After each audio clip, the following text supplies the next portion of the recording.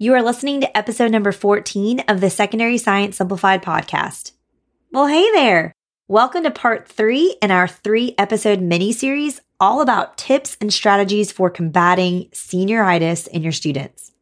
If you missed parts 1 and 2, be sure to head back and give episodes 12 and 13 a listen. In today's episode, I will be sharing my number 1 strategy for setting yourself up for future success combating senioritis in school years down the road. You could say that I saved the best for last. Have I piqued your interest at all? I hope so. Let's dive in.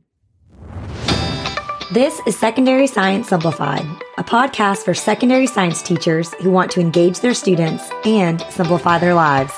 I'm Rebecca Joyner from It's Not Rocket Science.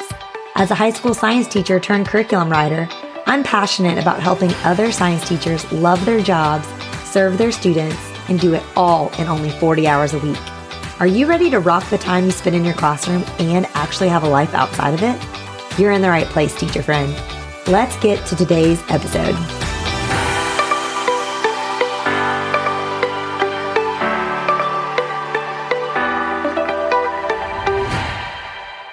Thank you so much for all of you who have come back each week and listened to this mini-series and engaged with it. I hope that you found those first 4 strategies that I shared over the last 2 episodes helpful. And for today's episode, I saved the best for last. And that's my final strategy for you. It's to save the best for last. So what on earth do I mean by that?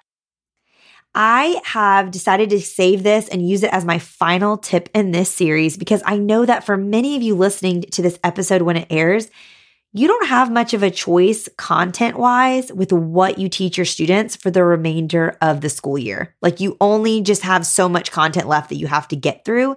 So there's not a lot of flexibility there. So I wanted to start off this series with 4 strategies that you could use right away, regardless of what you were teaching. And so this tip isn't going to be as helpful for you in terms of combating senioritis this school year. However, now is the perfect time to reevaluate your course sequence and your pacing guides for next school year to set yourself up for success with combating senioritis and spring fever a year from now and every year after that. Because here's what I mean by this. I purposely save my favorite units to teach at the end of the school year. If my energy is high, my students' energy will reflect that too. This is one of the main reasons I switched to teaching micro to macro in biology. I wanted to end the year teaching ecology so I could do all of my favorite labs and projects with them when they were the least engaged in learning in general. I also just love how much ecology lends itself to getting students outside, which is one of my favorite strategies for battling spring fever and senioritis that I shared back in episode 12. In anatomy, I purposely save my reproduction unit for the end of the year. Nothing will keep a bunch of juniors and seniors engaged like talking about ovaries and sperm. Am I right? Plus, I find that there's a culture and a rapport with my students at the end of the year that doesn't exist starting out. And so it just makes it a much easier topic to teach to them at this time of the year in terms of where our relationship is. Also, they have a disturbing amount of questions about this topic. And I say disturbing because it truly is always wild to me how little they really know about reproduction. And it makes our class periods incredibly engaging until the very last day of school. I've seen also in a lot of anatomy teacher Facebook groups how teachers do a pregnancy project ranging the 9 months of the school year with their students. They start back in August and then they finish up towards the end of the year. And I think this works really great too if you end the year teaching reproduction as well. You can start the year introducing the project and kind of continue it throughout the year, but then really round out your year in your reproduction unit with the culmination of this project. In physical science, I personally like to end the year teaching on reactions because I love so many demos and things that we can do with reactions that are really fun in that unit. But if I'm honest, I just think there's a lot of great physical science units you could save for the end. So I think if you teach physical science or chemistry or physics, choose a unit to end the year on that really comes down to being your personal preference and what you would find the most fun to teach your students because they're going to feed off of that. When I mapped out my unit sequence for physical science, I tried to start the year with some of my favorite units, and then I kind of put some of my least favorite units mid-year, which I don't want to admit on here what those are because I know some of you will be shocked because my least favorites might be your actual favorites. But I digress. I put those in the middle, and then I try to wrap up the year with more of my favorite topics.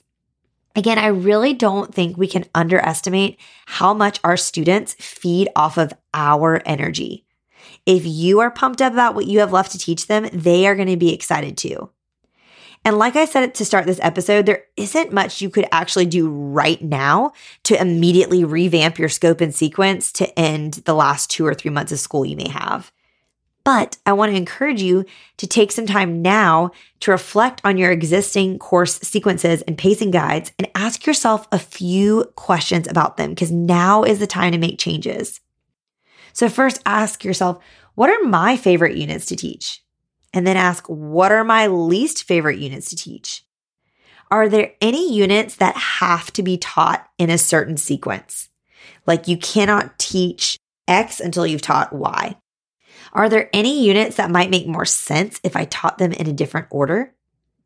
What units best lend themselves to fun projects? And that would be a great way to end the year. What units naturally allow us to get outside and enjoy spring weather more than maybe other units would? Which unit in my course best ties all of the other units together? And I think the answer to that question would be the unit that you would want to either use first or last, because I love to have something to start the year that we bring up throughout the year. And then I love to end the year with topics that kind of bring it all back together again. So for example, in biology, I feel like macromolecules are a part of every single unit we cover. So I like to start the year with them so that I'm always bringing them up throughout the year. And then I like to end with evolution and ecology because again, they really tie it all together. And then I can kind of put a bow on the year at the end. But also when I taught AP biology, I started with evolution. So I can see how it can work that way as well. So just kind of consider what would be a unit in your course that would tie all the other ones together. And last but not least, is the sequence I have been using really effective? Or are there changes I can make to improve it? Now, I know there are some factors here that may not give you total autonomy over your sequence. Let me address those. If you co-teach, so maybe you're on a team of teachers, like when I taught biology at one school that was really large, there were 4 or 5 of us who were teaching it at a time. Can you meet with your coworkers who teach your course and discuss changing the sequence now for next year? This is something we did as a team. We saw in our biology team, looking at our students struggled so much learning biochemical reactions. But they thrived in ecology. Ecology was a very easy unit for them. And so we decided we were going to bring in some of the content from ecology and put it into our biochemical reactions unit. So when we were teaching photosynthesis and cellular respiration, we also taught trophic pyramids and food webs. And so we created this unit that was an energy unit, and we looked at how energy would flow on a micro level in biochemical reactions within cells, and then also on a macro level amongst organisms in an ecosystem. And so really now is a great time to meet with your team and talk through what changes might be a good idea to make. Now, another thing that might be tricky is if you have a district mandated sequence and pacing guide. But my question for you would be, how mandated is mandated? Like, is this a strong suggestion or is this an actual requirement? So for example, I know of some districts that there is a lot of intra-district mid-year transfers of students. Like students are constantly moving between high schools. And so what the districts have done is they make every high school on the same year-long pacing. So for example, every high school is on a 50-minute traditional schedule, or every high school is on a block semester schedule. And thus, you have to stay on the district schedule for teaching Biology 1, for example, so that if a student from this high school transfers to your high school mid-year, they can do that more seamlessly. But there are other districts I've been in that have a required guide that is actually 0% required. They just give it to you as support, but you could actually teach in whatever order you want. So I really encourage you to reach out to your admin and your instructional coach and find out, Bring a rationale with you for why you really want to change up the sequence to better serve students next year and see if you get any pushback. I really can't tell you enough how much of a boost rearranging my course sequences gave me. I really just feel like we were all dragging in quarter 3 every year. But I could kind of push through quarter 3, knowing that in quarter 4, in my last 9 weeks with my students, I was going to get to teach my favorite units to end the year on. And if you're interested in learning more about my scope and sequences and my pacing guides, I have those available for free for biology, anatomy, and physical science, and I will link those in the show notes so you can download them and check them out. I really just want to end my year 2 with students in a way that they will look back and remember their time in my class with positivity. I don't want them to have memories that are full of me being exhausted and like dragging them to the finish line of the school year because we all fell victim to senioritis. I want them to look back and be like, wow, we ended the year in this way and it was awesome. And I really enjoyed that class. So what changes can you make now to make this possible in the future for you and your future students? Serve future you by making those changes now. Now is the perfect time to do this. I really hope you enjoyed this 3-part mini-series on combating senioritis. I am especially excited because next week to end the month, I interviewed a real-life teacher friend of mine who has been in the classroom full-time for a decade, and she has taught mostly seniors. So she has a ton of suggestions for how to combat senioritis and so much more. So stay tuned for that next week. Thank you so much for listening today. You can find all the links mentioned in today's episode in the show notes or by heading to itsnotrocketscienceclassroom.com/episode 14. All right, teacher friends, that wraps up today's episode. If you're looking for an easy way to start simplifying your life as a secondary science teacher, head to itsnotrocketscienceclassroom.com/challenge to grab your classroom reset challenge. And guess what? It's totally free. Thanks so much for tuning in, and I'll see you here next week. Until then, I'll be rooting for you, teacher friend.